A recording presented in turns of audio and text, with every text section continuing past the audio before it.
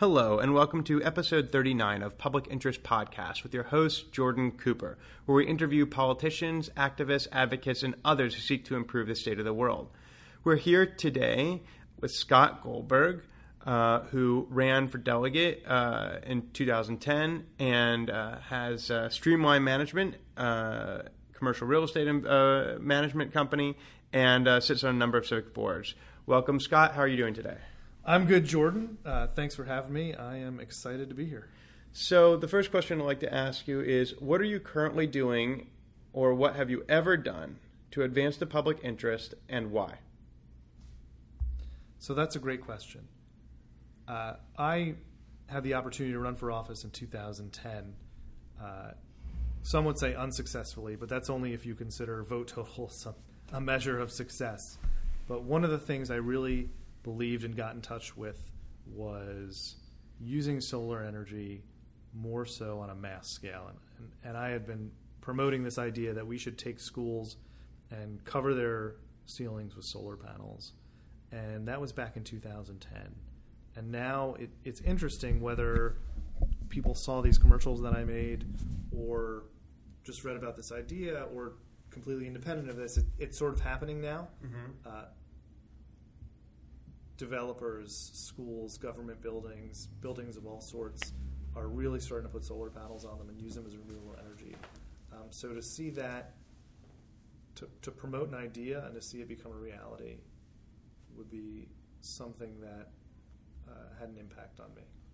So have you been using your professional Streamline Management, or have you been continuing to advocate for solar panels and renewable energy promotion?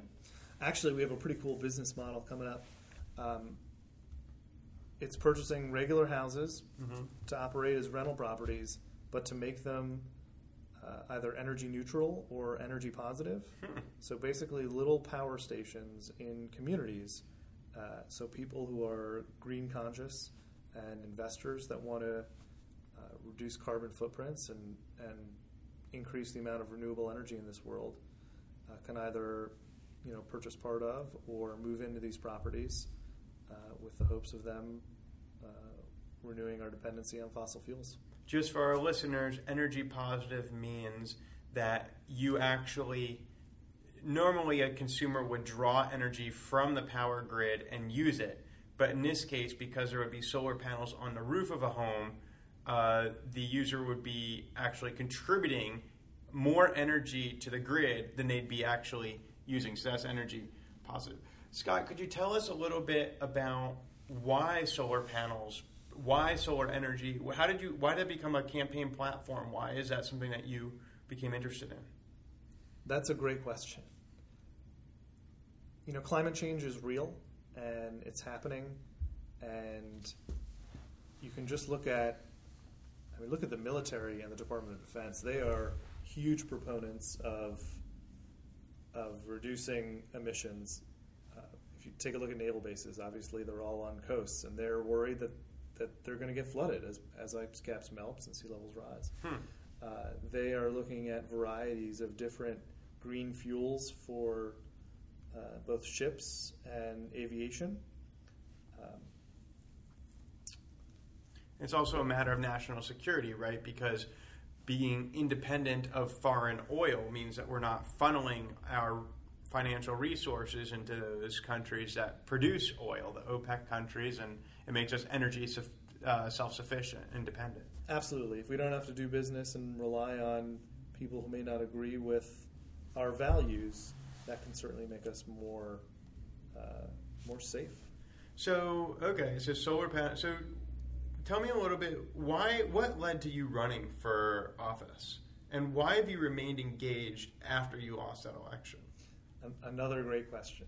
So 28-year-old Scott would say being an elected official sounded interesting, it sounded cool, it sounded neat, it sounded like a great way to affect change. 34-year-old Scott, who has since had 2 children, would say that there is just an infinite amount of opportunity in this world, and we need to start tapping much more of everything that we have, our natural resources, our intelligence, our work ethic, our value system, to create a better world for our children that will inherit the one that we're responsible for now.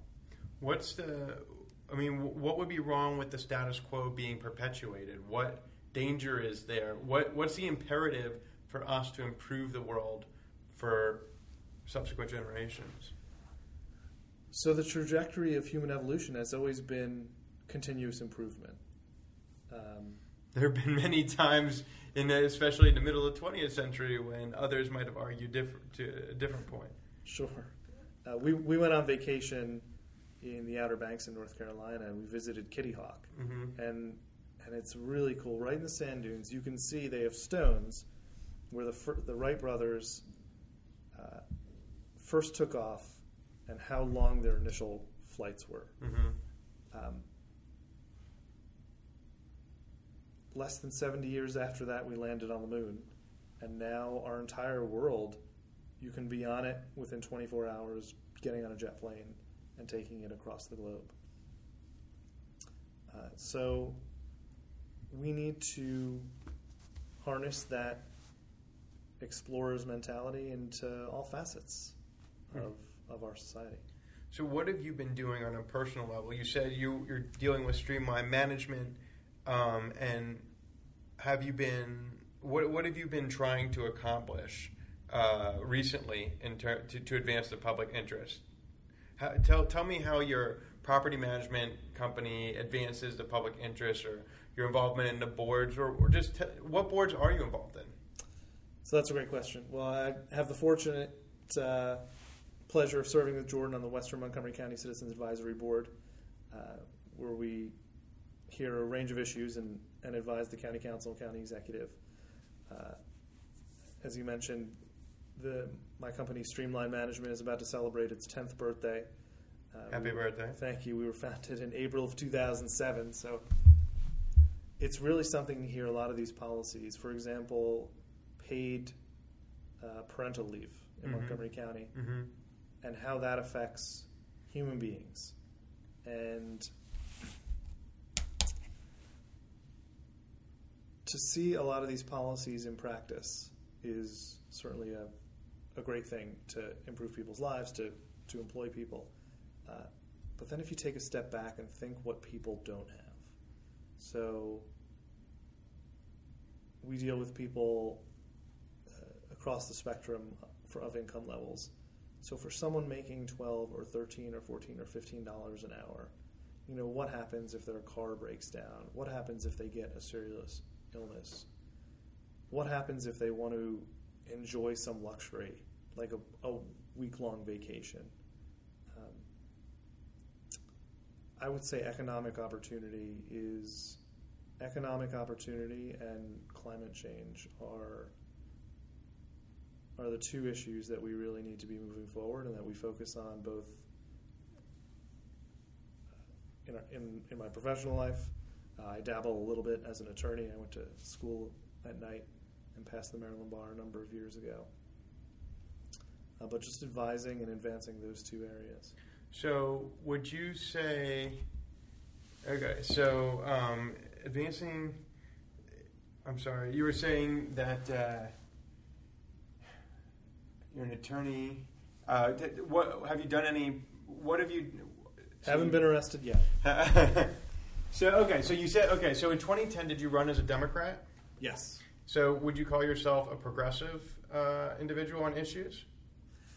I would say I'm a progressive Democrat with libertarian tendencies. So the reason I ask is because many Democrats have been supportive, as it sounds you may be, of a paid Family Medical Leave Act that would require employers to provide paid leave to employees. So as an entrepreneur with your own business, I was wondering if you see a different side of that issue than other individuals on the left side of the political spectrum who are not business owners. Do you see anything different as the costs that will be incurred by that program would be directly borne by you and your business? So every business is different. Some of them have incredibly high profit margins. Some of them razor thin. Some of them employ lots of hourly workers. Some of them all salaried, and all this can be mixed and matched. What we did when a lot of these regulations came out, they didn't really affect us because we were already compliant. So at our company, at the beginning of the year, everyone gets the calendar. We go by the federal government for holidays. We get the Friday after Thanksgiving, and everyone gets 15 paid days off for whatever you want to use them for.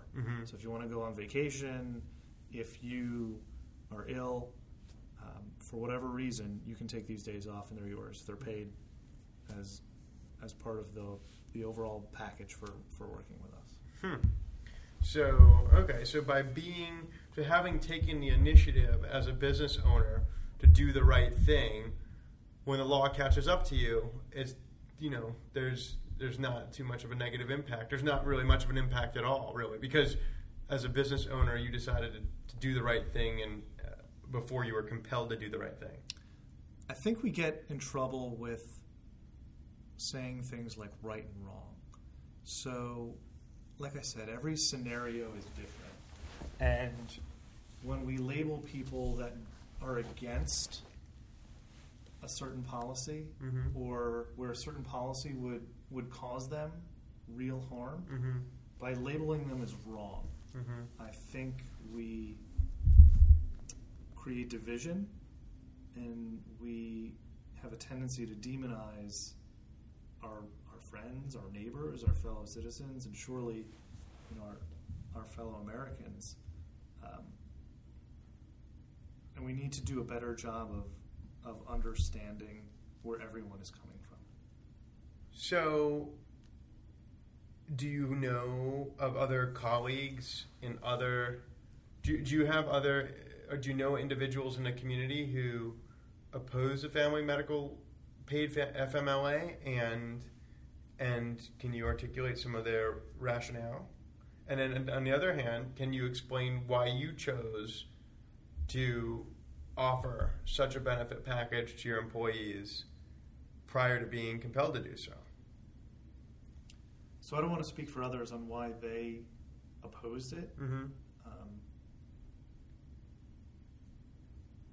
It was actually a very interesting argument that it's discriminatory to people who are single or don't want to have children or be parents. So now it puts an additional burden on people who will never take this type of leave. I don't buy that, but it was something very interesting. I have a friend who works for a company, and they're given essentially extra vacation time the year that they get married to go on a honeymoon.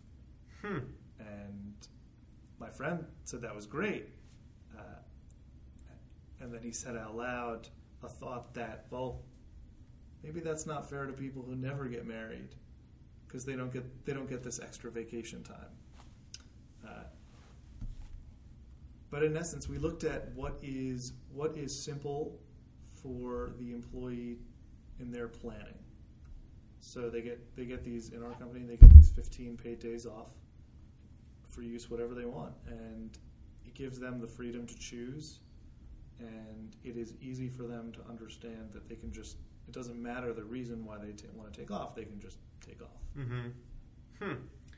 So, all right. So, okay. So you ran. Where did you run for office when you first ran for office? I ran for the Maryland House of Delegates in District 16, which is predominantly Bethesda and partially Chevy Chase. And how would you define the geographic area represented by the Citizens Advisory Board that we sit on? So we represent a very similar swath: Bethesda, Chevy Chase, a little bit of Kensington, Rockville, Potomac, and the western part, the entire western part of the county, from the river to Frederick. So it's 2016 right now. You ran in 2010. You're raising a family here. What's significant about this district? what is it about this area that not only attracted you here to public service initially, but that keeps you here? So, in the interim, my wife and I in 2007 bought a condo next to the Bethesda Metro on Woodmont Ave, 569 glorious square feet. And we decided when we were going to start a family that we needed something a little bit bigger. So we ended up purchasing a home in Silver Spring. But we had a blast in Bethesda.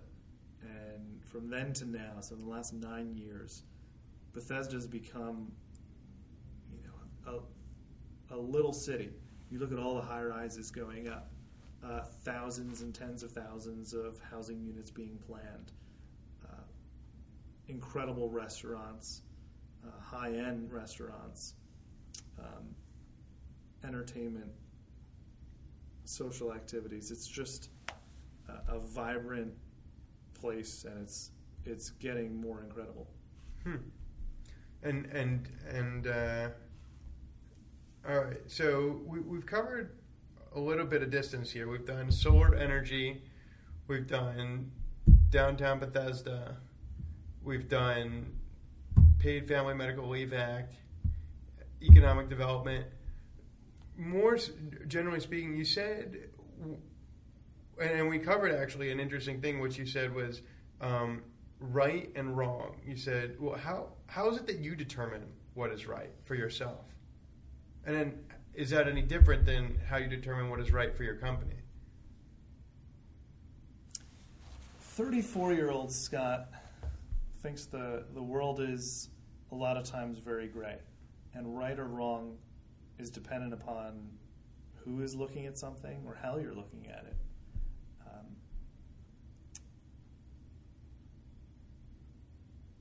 And I would say a lot of times there's no definite right or wrong. There's no definite good or bad. There's no best or worst way to do things. But if you make a decision, an educated, reasonable decision, and you get behind it and you stand by it, that is sometimes the best course of action. It's important to stick with your decision. I think so. Get some information and stand by your principles. So you ever thought of running again? You said 28-year-old Scott thought it would be a cool thing to do, but now 34-year-old Scott has a business, a mortgage, a few kids. So 34-year-old Scott enjoys spending time with his kids. And my incredibly intelligent, beautiful wife has a thriving therapy practice. She is a licensed clinical social worker. We actually share an office in Bethesda. And she sees patients 2 nights a week. So on Tuesdays and Wednesdays. So I pick up our children from daycare and get to spend some daddy time with them while she gets to grow her practice. And that is a fulfilling thing for a number of reasons, both to see my wife's career flourish and to be alone, watch my children get older. So to be an elected official and to do it right, you can find a meeting or a group to meet with or a presentation every single night and probably multiple times on the weekend, in addition to raising money and campaigning and being in the office and meeting with constituents and meeting with different stakeholders. So right now, I am enjoying being a dad and a business owner and an attorney and an activist on the volunteer local level. So it sounds like what you're saying is, though the idea of being a politician may still be inherently appealing to you, the price, the cost of running for office to become a politician exceeds what you're willing to pay. There's too much that would be required to be sacrificed for you to get there. I don't think to do it right is on my life cycle right now. Certainly that could change in future years. Mm-hmm. And being in elected office, you do have the opportunity to make significant amounts of change if you do it right. And for someone to get in it and not be able to devote 1,000% is being a little disingenuous with themselves, and the public deserves better. So as we near the end of the podcast, I'd like to wrap up with a final question. Seeing your years of service, having run, continuing to serve, and then through your own business trying to improve the world, why is it that you're interested in public service, especially when you've articulated the costs of doing public service? There are sacrifices that you must make.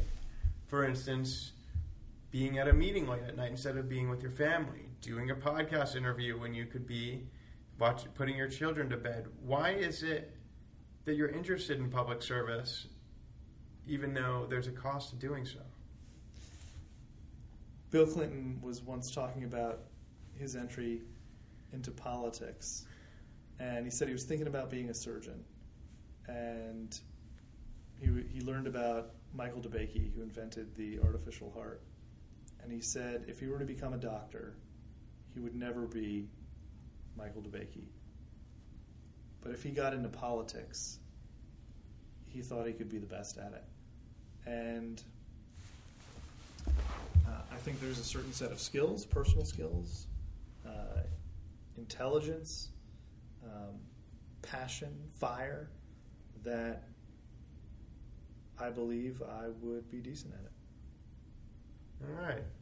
Well, you heard it from Scott Goldberg, who basically says, follow your heart, understand that you have responsibility, community, but you really got to do what you're good at, because at the end of the day, it's your life, and you got to make sure that you're doing the best you can, and that you're enjoying it in the process. And giving back is definitely something that's helpful. So thank you so much for joining us for episode 39 of Public Interest Podcast with your host, Jordan Cooper, where we interview politicians, activists, advocates, and others who seek to improve the state of the world. Thank you so much, and we'll talk to you next time.